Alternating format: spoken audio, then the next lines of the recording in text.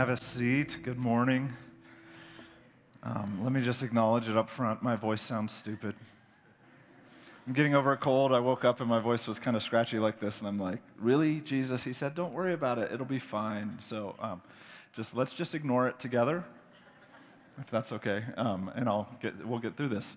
It was way worse in the first service. I feel like I'm doing way better, but anyway. Hey, let me start today. I wanted to just take a second and tell you what we're trying to do here at Pulpit Rock. It's really simple, but it's really important. And this is true about a community of faith, is we are kind of in this thing together, right? We all have a vested interest in this. It's going to become what we all make it together. And so you need to know what we're trying to do here at Pulpit Rock. It's really just three things that we're really focused on. The first is this. We believe that everyone's life should have a purpose. That our life should be about something bigger than ourselves, that we should be a part of something, making an impact, affecting the world. Don't we all kind of want that idea that our life would count for something?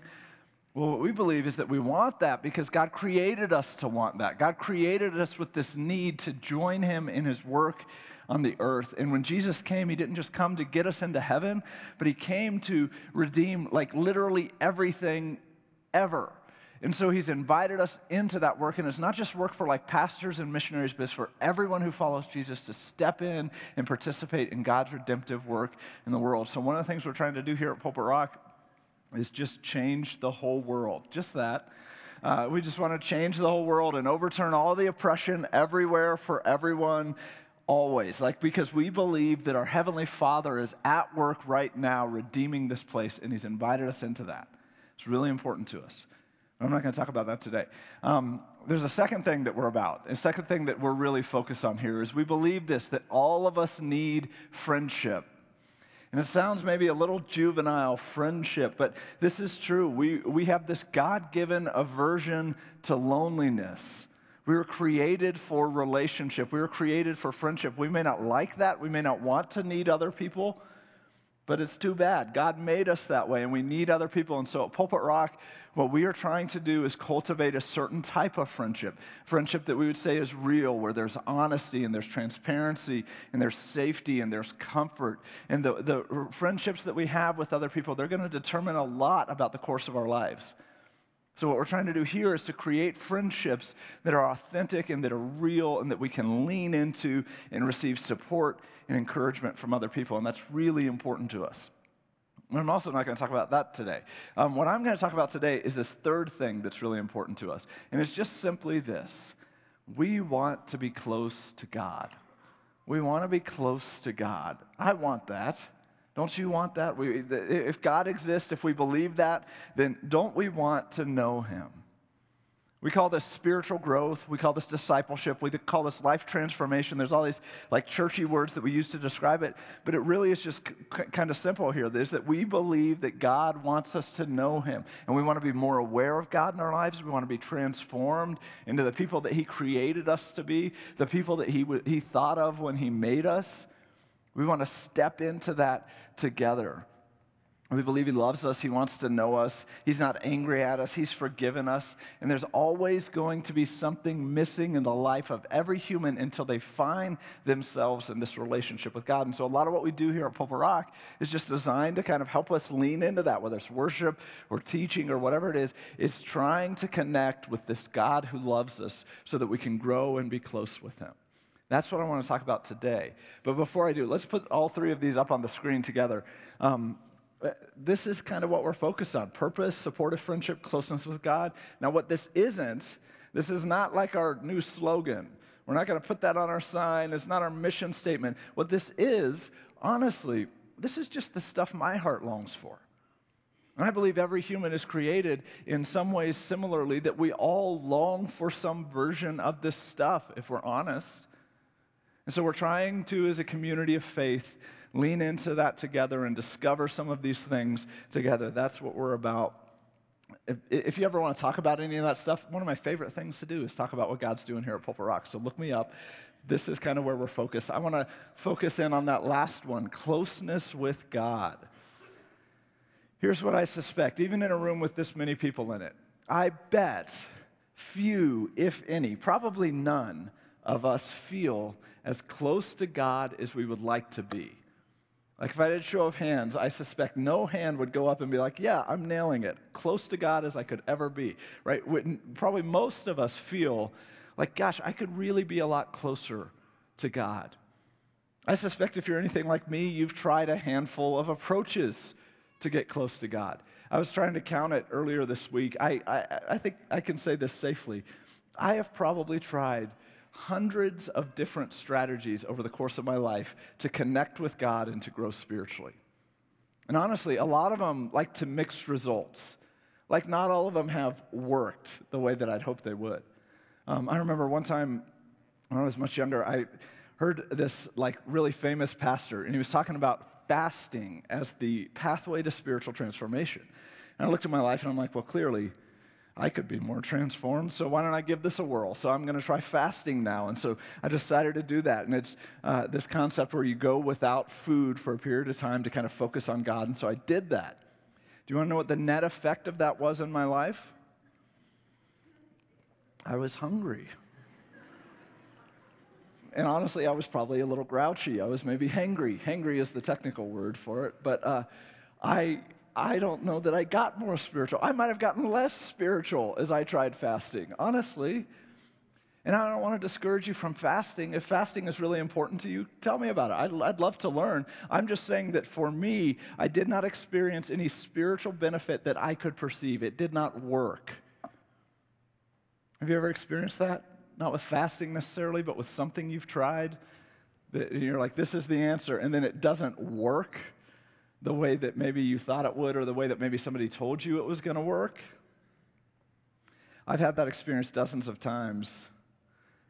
I always, like when I experience that, I feel kind of shame. Maybe that tells you something about me. Like I'm like, well, I probably did it wrong, you know. And there's something wrong with me that fasting makes me angry and not spiritual, you know. I kind of personalize that. If you've ever felt that disappointment, though, if you've ever felt like, I wish I could be closer to God, but I'm not sure that I know how, if you've ever tried something spiritually to grow and it just failed, it didn't work for you at all, then Jesus has a story for you today.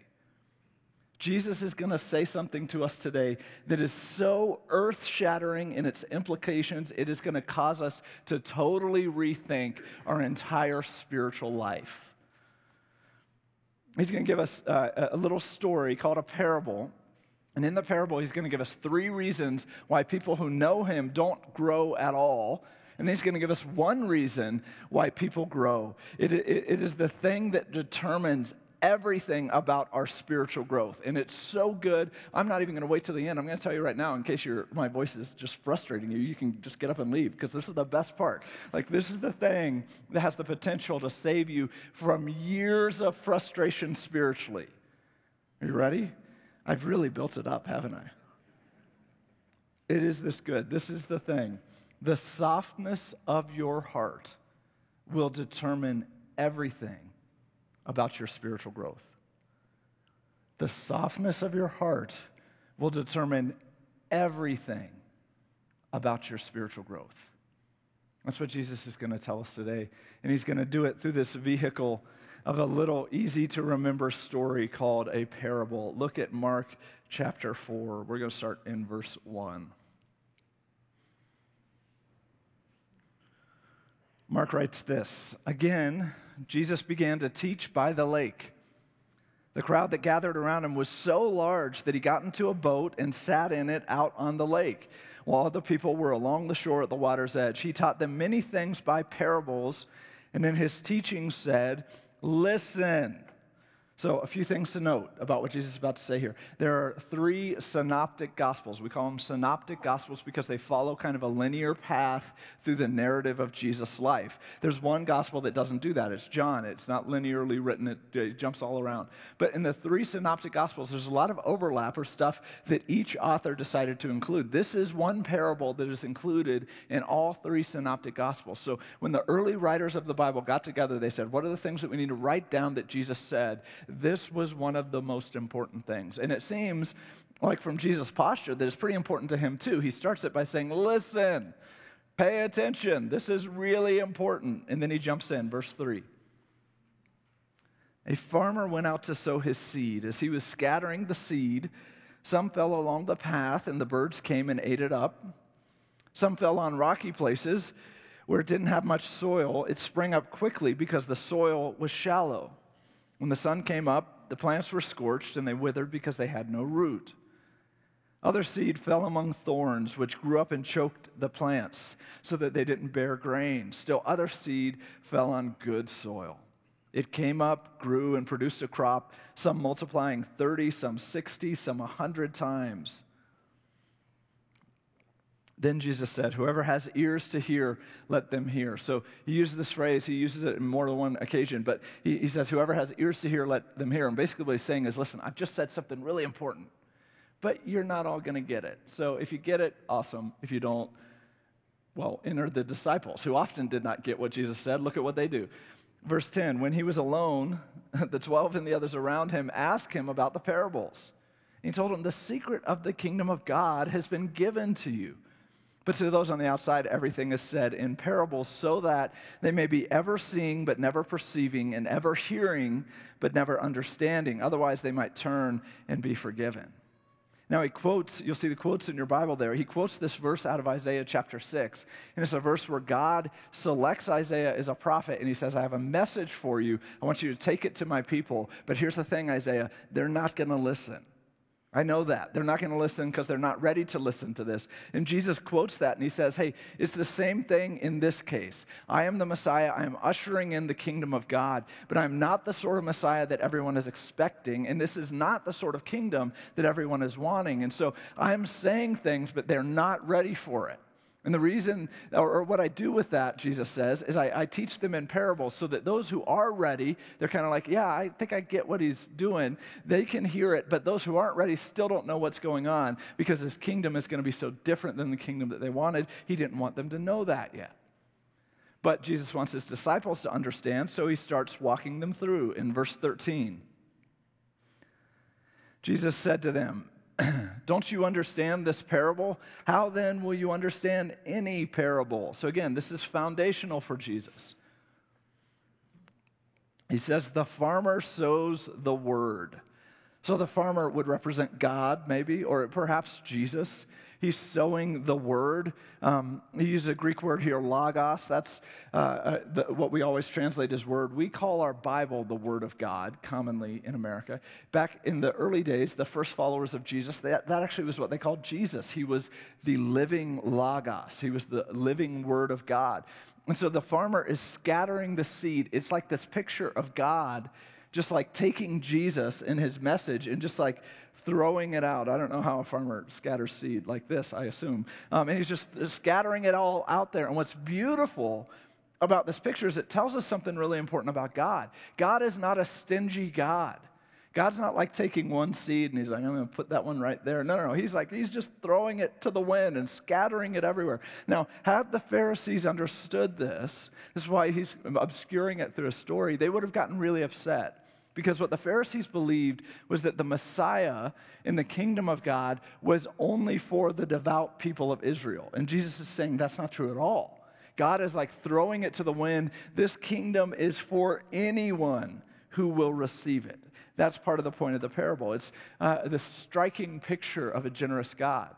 But as striking as that picture is, it's not the main point of the parable. The main point of the parable is these soils.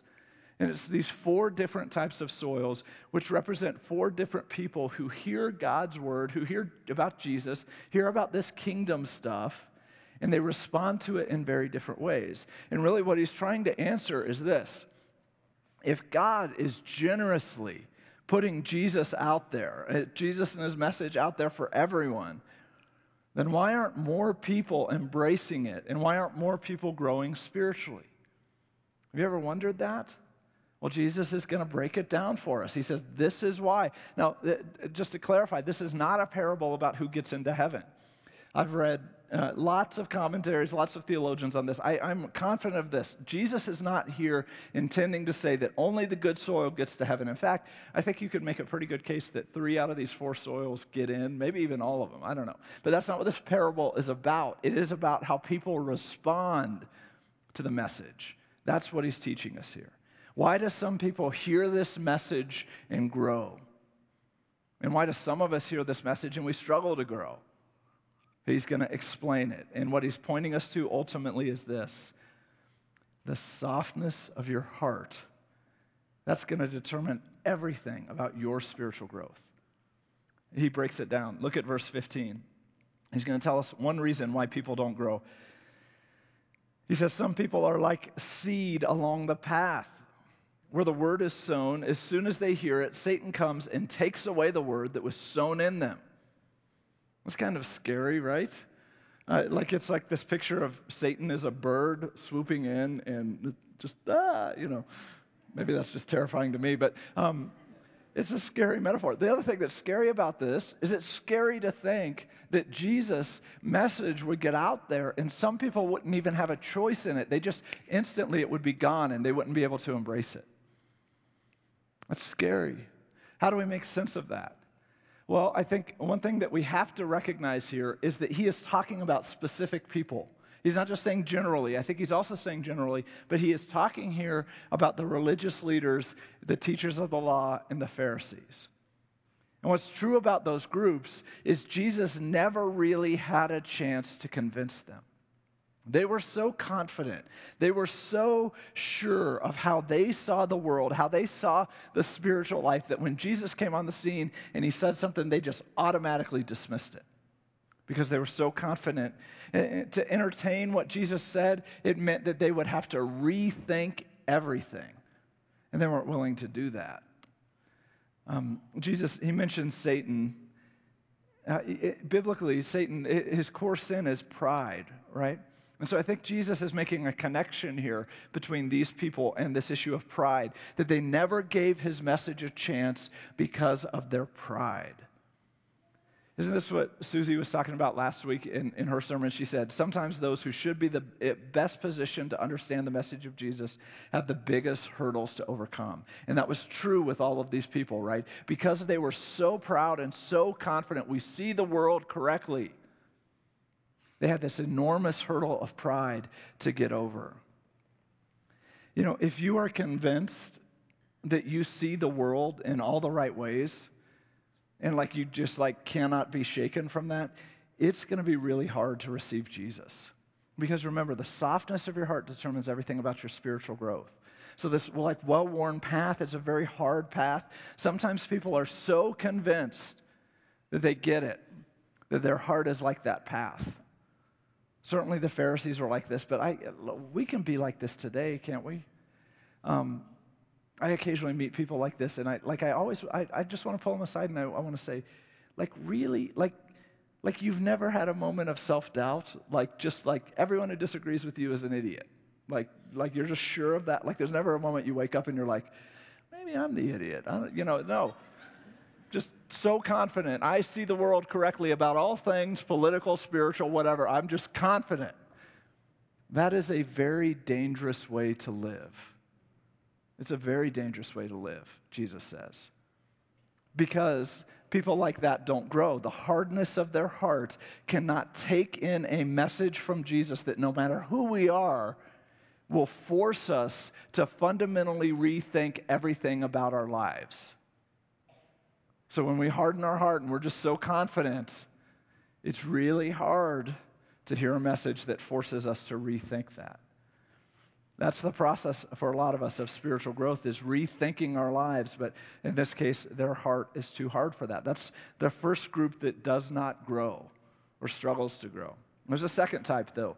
Look at verse 16. Jesus says there's another group that struggles.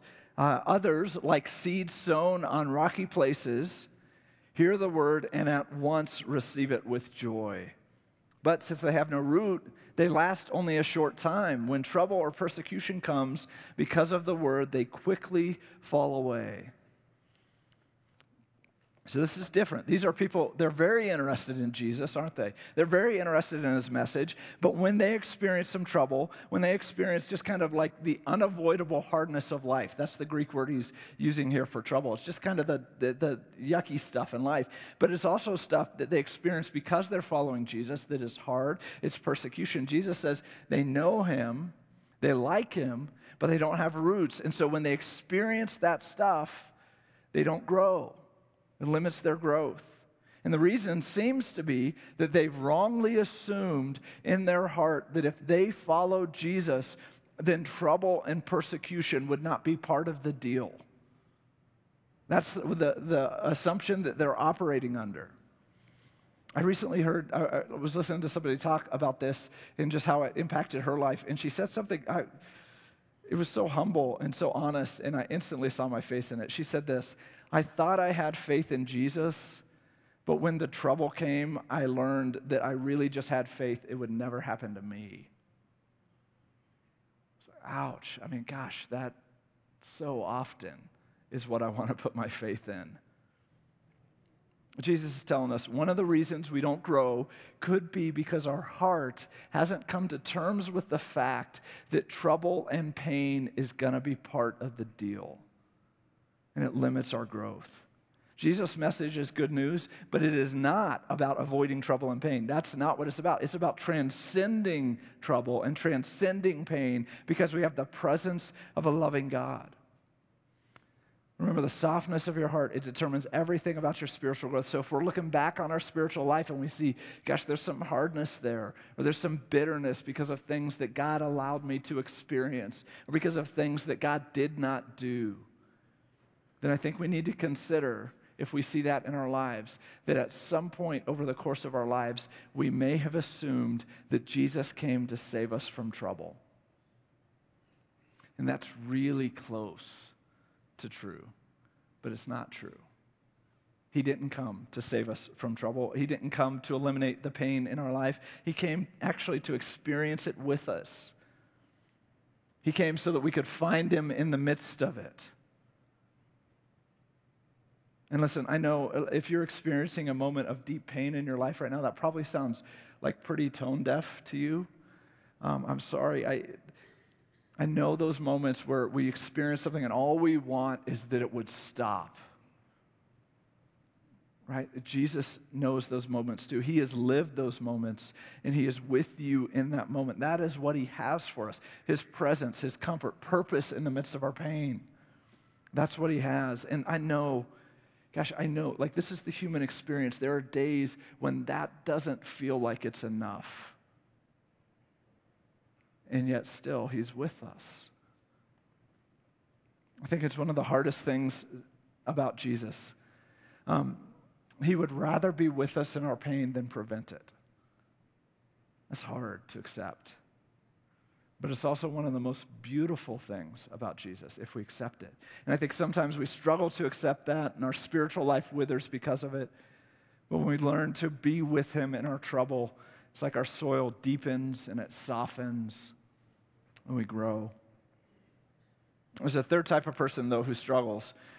Someone who struggles to grow. Jesus explains it in verse 18. He says, still others, like seed sown among thorns, hear the word. But the worries of this life and the deceitfulness of wealth and the desires for other things come in and choke the word, making it unfruitful. This is similar to the shallow soil. They hear the word, there's interest there, but worries and wealth and desires get in the way, and so they never experience real growth because of it. It's a picture of someone who's interested in God, but what they're most focused on is their unmet needs and their unmet desires. It's not just a rich person. This could be any socioeconomic background, but it's someone who believes that if God really loved me, then my needs would be met. If God really loved me, then my desires would be fulfilled. And so really their life is focused on those things. They worry about them, they pursue them, and it chokes out the spiritual growth that they could have. This is the one that as soon as I read it and understood it, I was like, gosh, if this wasn't written for America, I don't know what is, right? I mean, we are the country who we coined the phrase, if you can dream it, you can achieve it. Well, that's not true. Like, that's not true, right? We invented the American dream in this country, right? The American dream is about having all of your unmet needs and unmet desires be fulfilled finally. We tend to be very focused on our needs and wants in this country. But if we're going to embrace Jesus, if we're going to follow him and we want to grow spiritually, then this is something that we have to accept and embrace. And I'll try to say it as gently as I can. Some of our needs will go unmet in this life. Like, you know that, right? Some of our needs are going to go unmet in this life. A significant number of them will. Significant to us.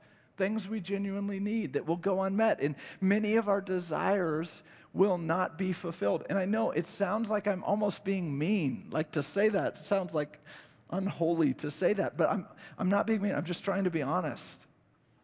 And I know that I've read the Bible. Listen, I know there's verses out there that would suggest, no, God's going to give you the stuff that you want. Like, what about Psalm 37:4? It says, delight yourself in the Lord, and he will give you what? The desires of your heart. We love that verse. It's a bumper sticker verse. We love it. But read the psalm. You know what Psalm 37 is about? It is about being frustrated because bad people seem to prosper and good people have all of these unmet needs. That's what the psalm is about, but it's a lot harder to fit that sentiment on a pallet wood sign, you know? It's easier just to go with 37:4 because it makes you feel a lot better. And I know I'm sounding like cynical, unromantic. But I think Jesus is teaching us something we have to accept. If we are going to be Christ followers in a country with this much affluence, we have to accept this. If we start chasing the most fulfilling job, the most deeply loving marriage, the most connected family, the most secure financial portfolio, like the best friend group ever, then the chase of that type of fulfillment will crowd out our spiritual life and our spiritual growth. It will. And I don't want to be mean and I don't want to be cynical, but this is the truth. Your job will not always fulfill you. I'm sorry. Your marriage will not always be loving. I'm sorry. Your family's going to have problems. There's going to be a day in your future where you take all the wealth you've accumulated and hand it off to somebody else. I'm sorry. And your friends are going to let you down. I'm sorry. I wish those things were not true, but when we accept those things, we can move past it and step into some spiritual growth. Jesus is saying, listen, as long as our heart is focused on pursuing that sort of fulfillment, there's not going to be a lot of space left over for the kingdom of God and for the Messiah, Jesus. Ultimately, I think he's saying our heart has to choose between his kingdom and our personal fulfillment. That's what this last soil, I think, is about. It's about a heart that receives Jesus and embraces Jesus. Look at verse 20. He says, others, like seed sown on good soil, hear the word, accept it, and produce a crop, some 30, some 60, some 100 times what was sown. So our spiritual growth, our transformation as people, our discipleship, our closeness with God, our fruitfulness, all those words we use, it is not determined by how hard we work. It's not determined by how much we know. It's not determined by how passionate and excited we are about Jesus. It is the softness of our heart that determines everything about our spiritual growth. Jesus says this good soil, it accepts the word. And he uses a Greek word there, paradekomai. It just means to welcome or to embrace. This is a picture of ground that is ready. It's soft, it's open, it's receptive. This ground, it lets the seed sink in. And that is why there's growth, because the softness of our heart determines everything about our spiritual growth. Jesus says that's the secret to the kingdom of God. I'm not ready for everyone to know yet, but to my followers, that's the secret. Be relentlessly soft-hearted with God. There's a lot to learn here, right? There's some real important lessons in this. Let me just summarize a few of them. One is this: the path. There's a big lesson we've got to learn from the path. The path teaches us to not assume we are the ones who get it. That's a very dangerous way to live spiritually. We are not to assume we are the ones who get it. Right? Can we do an experiment? I want to ask you, even if you don't want to, just do it anyway. I want to ask you to repeat a phrase after me, okay? And the phrase is this. I'll give you the phrase. Just hold it in your head. I am wrong about some of the things I believe. Could we just say that together? Say it with me. I am wrong about some of the things I believe. That was good. Can we say it one more time? That's not weakness. Let's just say it again. I am wrong about some of the things I believe. Some of you want me to say it one more time because you've never heard your spouse utter those words. We're going to move on. Listen, that's not weakness. That's actually a spiritual virtue. It's called soft-heartedness, this awareness that there are some flaws in here, and I do not hold the truth here. I'm wrong about some of the things I believe. Some of us need to say that every day. We don't have to say it to another person. We could just say it to God himself. We need to say that every day, and we need to follow it up with a prayer that says, Jesus, teach me. Teach me where my heart is hard. Soften those places in me, because that's our only hope, is that he does some work there. Here's a second lesson we need to learn. The shallow soil, that teaches us to not use Jesus to avoid suffering. The shallow soil teaches us not to use Jesus to avoid suffering. That's not why he came. Right? He did not come to end our suffering. He came to enter into it. And I know this is hard, but he doesn't like our suffering. He didn't like his suffering, right? Some of us, we just need to let God off the hook because of those pains that we've experienced in our lives, those things that he's allowed us to feel. It's okay. We can follow him in the midst of that. He's entered into it with us. He didn't prevent it. He understands it. He's with us in it, and he grieves when we grieve, but he doesn't always prevent the trouble. Here's the third lesson, the thorny soil. It teaches us to not confuse our needs and desires with life in God's kingdom. I know you know this, but God's kingdom is not about personal fulfillment. Like, it's actually better than that. I mean, have you ever met someone who was personally fulfilled? Like, they got all their needs and wants fulfilled. They're miserable people, right? I mean, none of them are happy. They have so much money that they just do whatever they want, and they're miserable because of it, right? God's kingdom is better than personal fulfillment, because God's kingdom is about redeeming each and every part of this entire world. And when we find ourselves in this kingdom of God and the redemptive process of God here on earth, it is better, actually, than getting what we want and what we need. It is. And I don't know how it works. I don't know why it is that way, but there's something about finding ourselves in God's redemptive plan on this earth that is better than having all your needs and wants met. It is. And the thorny soil teaches us that, not to confuse our needs and desires with life in God's kingdom. Lastly, the good soil, it teaches us to be soft. The softness of our heart determines everything about our spiritual growth. It teaches us to be receptive. It teaches us to be easy to lead by him. It teaches us to be humble. You know, I could stand up here and tell you a whole bunch of things that you should do to grow spiritually. God knows that I have tried a whole bunch of things. I have studied this for years. Without a doubt, what Jesus says here is the best thing I have ever heard about spiritual growth. He's right. It is the secret of the kingdom of God. If your heart is hard, if it's shallow, if it's distracted by all your wants and needs, it doesn't matter what you do. It's going to be really hard to grow. But the reverse is true. If your heart is soft, if it is receptive, if it welcomes direction from God, it doesn't matter what you do. It's going to be really hard not to grow spiritually. The softness of your heart will determine everything about your spiritual growth. What I want to suggest is, I think that is what God is calling us to. This whole idea of closeness with God that we all want to find. I think God is calling Pulpit Rock Church to be a soft-hearted place. I see that here. I see that in us. And I think we need to lean into it.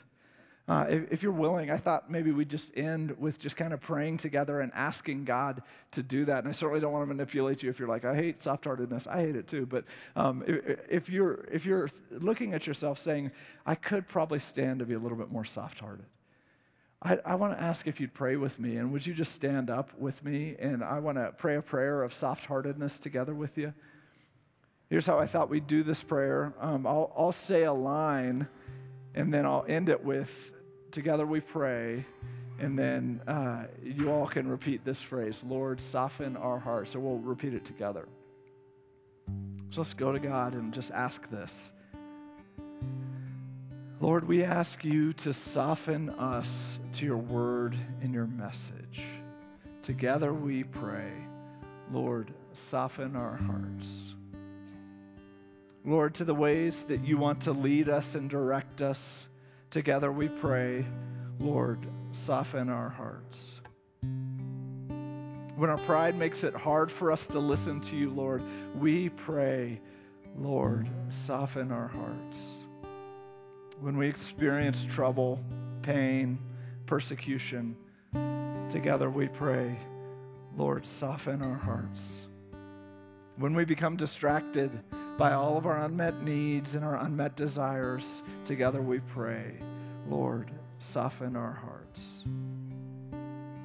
Towards all those we disagree with, together we pray, Lord, soften our hearts. Towards the people who are marginalized in the culture around us, together we pray, Lord, soften our hearts. Towards those of different ethnicities, together we pray, Lord, soften our hearts.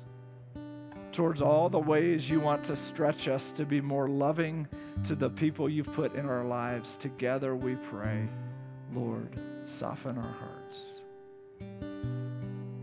Even, Lord, towards ourselves and how we view ourselves, together we pray, Lord, soften our hearts. God, soften our hearts in every way so that your message in us bears much fruit. We receive you.